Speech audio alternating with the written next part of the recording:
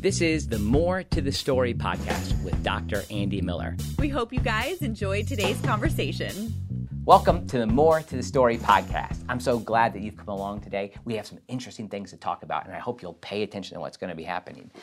My thanks to so many people who've been sharing links to this, who've been reaching out to me, and who've been encouraged by this podcast. Let me tell you, you've been an encouragement to me. There have been a few times where I've wondered, do I really want to keep this thing going? I mean, it does take a fair amount of time, and I have occasionally had some negative feedback, which makes me wonder about it. But there have been some great encouragers out there of this ministry as I've shared interviews and content that I produce in this Orthodox Wesleyan perspective that's really made a difference for me. So thank you so much. I'm thankful to Wesley Biblical Seminary, where I work, in the studio where I am right now, that is sponsoring this podcast. We are training trusted leaders for faithful congregations. And you might be in a congregation right now that's looking to have a trusted leader come your way. And we are doing all that we can to train people with a high view of Scripture, with a pragmatic approach to ministry, and to emphasize the role of the Spirit-filled life. So if that's something you might be interested in, maybe if you're just a layperson who wants to go deeper in your faith, check us out at wbs.edu. This podcast is also brought to you by Bill Roberts, who's a financial planner who does a great job helping people plan for their financial futures, particularly people who serve in ministry. So you can check him out at williamhroberts.com. Now, you saw the title for this, and it is a bit of a provocative title, and it comes from what's often identified, or Charles Spurgeon identified, the Golden Psalm, Psalm 16. But I started off this way. Get my prop here. About 2 years ago, I was in a place, and all of a sudden my daughter walked out of her bedroom, and she had headphones on. Maybe one of the first times she had headphones on. And she was singing nice and loud. Life is a highway, I want to ride it all night long. If you're riding right now yourself, maybe you're kind of clapping your fingers on the drive, what is it called? The steering wheel. You're on the steering wheel. So you're figuring all that out, right? Life is a highway. Well, she came out and she didn't realize how loud she was. My sons and my wife and I all looked at her like, wow, she is really singing loud. But then in true Miller fashion, she realized she had an audience. And so as she had her headphones on, she looked around and smiled. And then she said, if you're going my way, twice as loud. If you're going my way, I want to ride it all night long. I mean, that is a great kind of summer driving song. If there ever was a driving song, Life is a Highway is it. Now, when I heard Georgia sing this song, I have to admit, I haven't thought about the words too much. You know, this is a very philosophical song. Life is a highway. But I didn't hear it this time with all of the background music, you know, that guitar that's coming in a nice cadence, the drum beat, all of kind of like the aura that comes with that song. I just heard my daughter singing quite loudly those words. And then I heard this line in another way. If you're going my way, I want to drive it all night long. And I think that sentiment, now I am not just being critical of Rascal Flatts or whoever originally wrote this song, okay? I probably will still sing this song in the future, so don't take this as an anti-Rascal Flatts song sentiment from me. But there's this idea of like, if you're going my way, that's the exact opposite of a psalm that says, I say to the Lord, you are my Lord. Apart from you, I have no good thing. Lord, you alone are my portion and my cup. You make my lot secure. The boundary lines have fallen in pleasant places for me. Surely I have a delightful inheritance. No, we might approach God in this way. Well, God, if this is life's highway, the journey, and if you'll use me in this way, if you're going my way, all right. Or how about this? Better yet, I'll drive. You might even say, look, it makes sense for David to sing this song. Life was going great his way. If you're going my way, I want to ride it. See, this comes from this idea, again, this verse 5. If you have your Bible, it would be great to open up Psalm 16, verse 5. Lord, you alone are my portion and my cup. You make my lot secure. The boundary lines have fallen in pleasant places. Hear how we have like geographical terms here. geographical terms that would be very similar to the Israelites' conquest in Joshua, the boundary lines, the portion, my lot, these places. What the psalmist is saying here at the very beginning of this is it's not life is going our way. He's saying, you alone, you, Lord, are my portion. My spouse isn't my portion in my cup. My church, my job, my desires, my emotions don't direct all that. He's saying, you alone are my portion. When I was in Israel a few years ago, I was traveling with a group of Salvation Army officers, and everywhere we would go, we just be marked as our group. We rode in the same tour bus, we ate in the same restaurants, we stayed in the same hotels, and I came up in our hotel, and I saw at the restaurant where we were eating my group of friends, the Salvation Army officers right there at the very back of the restaurant. So I walked up to them, and I was headed there, but then the waiter kind of got in my way, and he was kind of checking me out, and he's trying to figure out where I'm going. And I pointed to that group at the back. And so he looked at his list and he said, are you? And he went down, and for whatever reason, and in very broken English, he said, are you salvation? Well, I'm not salvation. I've been asked to be a lot of things. I'm a pastor, preacher, professor, father, all these things, but I'm definitely not salvation. I know that the people of Israel are still waiting for the Messiah, but I promise you, it's not me. Right? But unfortunately, what happens is sometimes we end up thinking of ourselves as if we are our own saving grace. We are our own salvation. And this is what happens when we say, if you're going my way, God, I'll let you fit into my plans. And maybe at this point, we just need to acknowledge that we need to own that our journeys are not our own. We need to own that our journeys are not our own. I think this is what Carl Trueman's getting at in his book, The Triumph of the Modern Self. What's going on?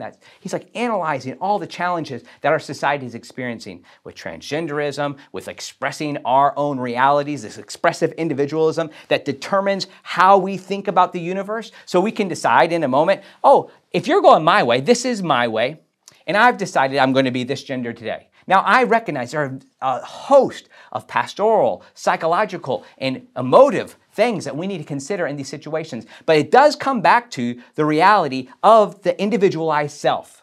And if we allow ourselves to be the captain of our own universe, to decide our own reality, we get in trouble. And that's exactly what this psalm is saying. Apart from you, I have no good thing.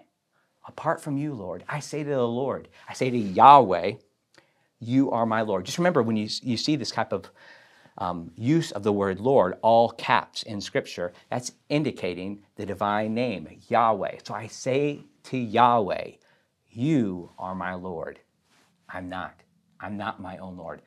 It's not just, if you're going my way, right? It's more than that.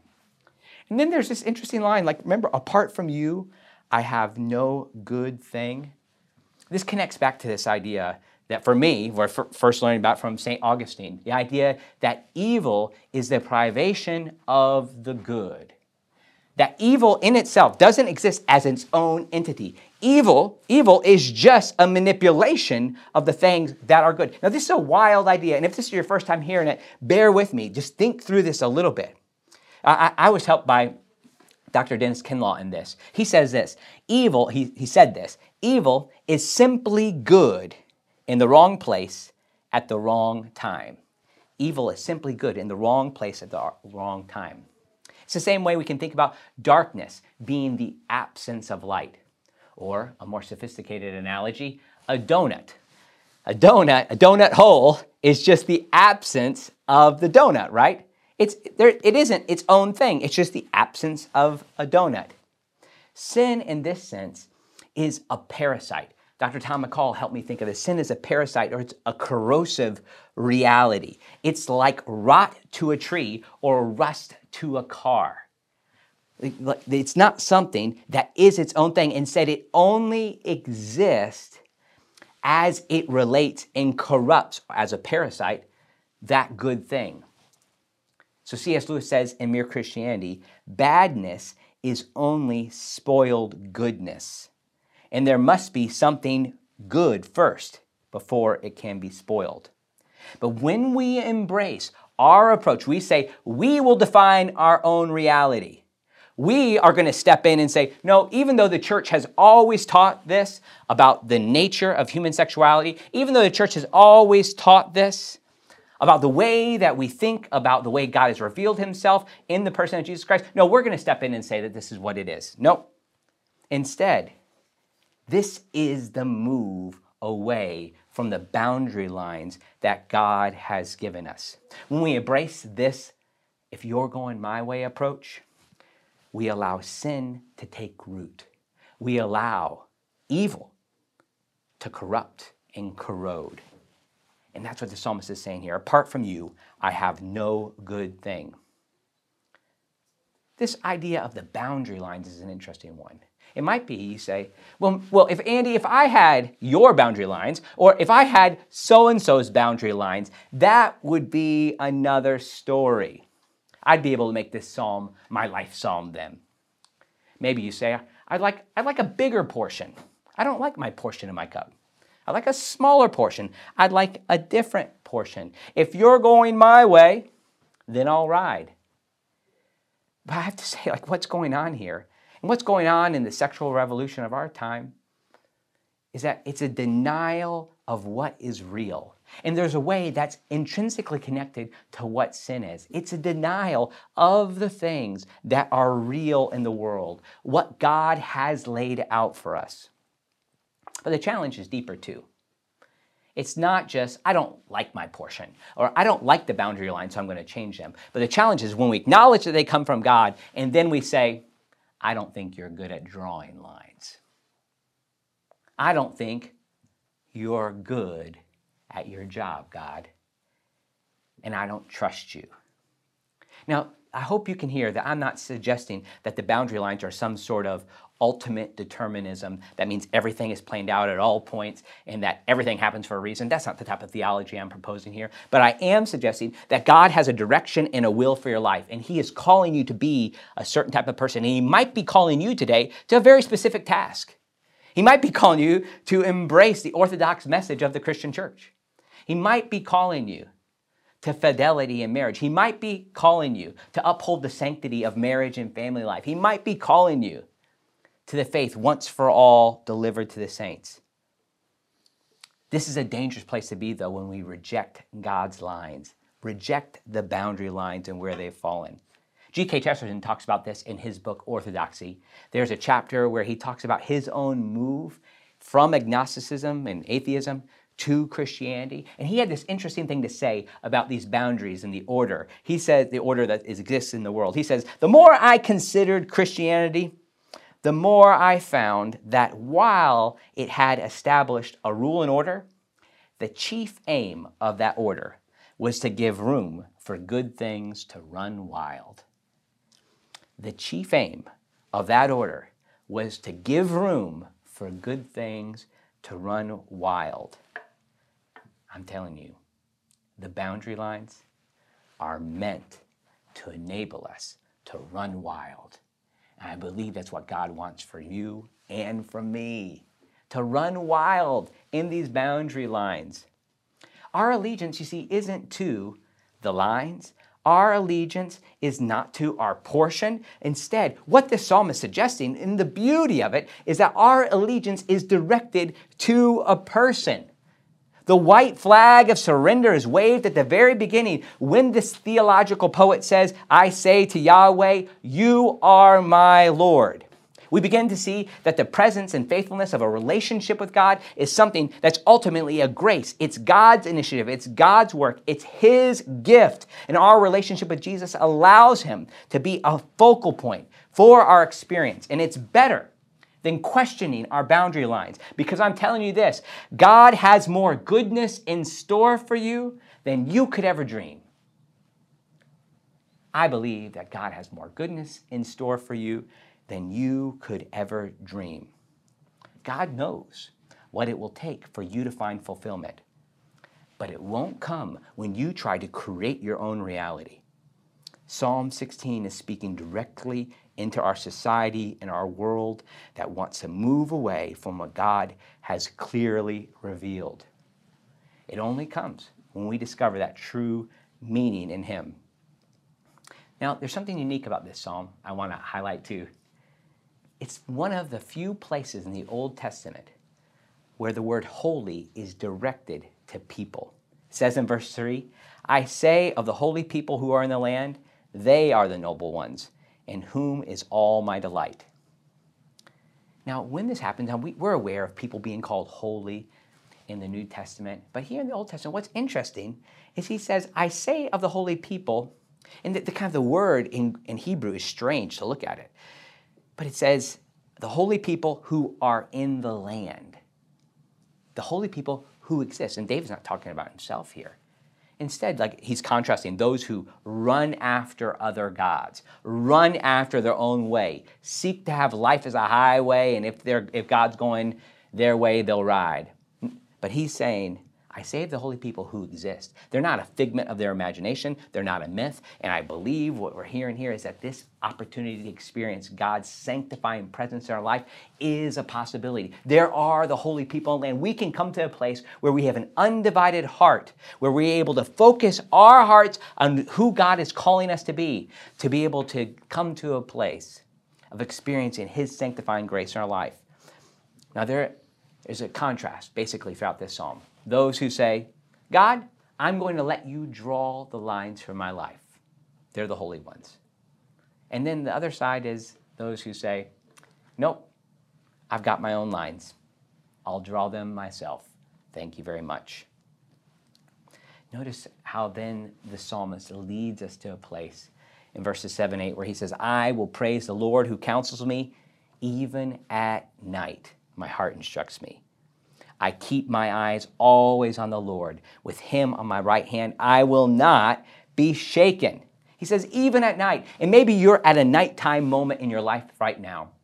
I'm telling you that when you submit to God and you make him Lord, you say, apart from you, I have no good thing. There's nothing good in my life that comes without you.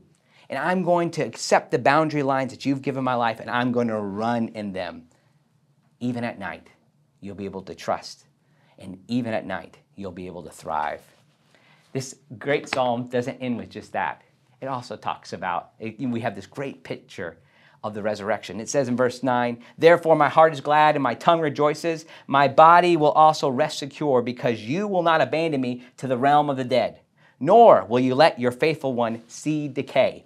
Peter picked up on this passage in his Acts 2 sermon as he identifies the opportunity for Jesus to be the one who is this resurrected one who does not see decay. But this also becomes the promise for all of us. Just as Jesus' body was resurrected, so too our bodies will be resurrected. And I love how the psalmist picks up on this. Like even this concept of Sheol, this realm of the dead that existed as the Israelites understood it in that time. He's like, there's got to be something more than this. And that's the beauty of walking with God. That's the beauty of running wild in these boundary lines, is that there's more than just what we know in this life right now. There is an eternity where there's no more pain, no more sorrow, no more tears, no more cancer, no more sexual trafficking. There is a beautiful world where we can run wild in who God has called us to be and how he's leading us to that place. And we see that right in this passage. So we can say, if you're going my way, then I'll ride, or then I'll drive. Or we can say, God, I'm going your way. Many people know my favorite movies. Some of my favorite movies are the Rocky movies. I found something very interesting as I was listening to some commentary on Rocky. Believe it or not, there's some commentary out there on the philosophical assumptions of Rocky and the narrative structure. But one of the things about it is interesting is that, Rocky 1, for instance, just Rocky, it's about this direct, it's not just about him getting in the ring. It's about him not wanting to be a bum, but it's also about his relationship with Adrian, who becomes his wife. It's interesting, after the fight's over, after Apollo Creed's done, he's not interested in talking about a rematch. He's interested, generally at the end of his movies, in finding Adrian. And what's the famous line? How does Rocky end? Yo, Adrian, we did it, right? What's that point to? It's like moving beyond just what happens in the boundaries of the ring. It's moving to something deeper. It's not about what happens in the ring, but it's about the relationship that he has with his wife. And as we move from this passage, It's not about the boundary lines. Instead, it's about the relationship that we have with God. And we're called to something deeper, called to something better, because there's more to the story.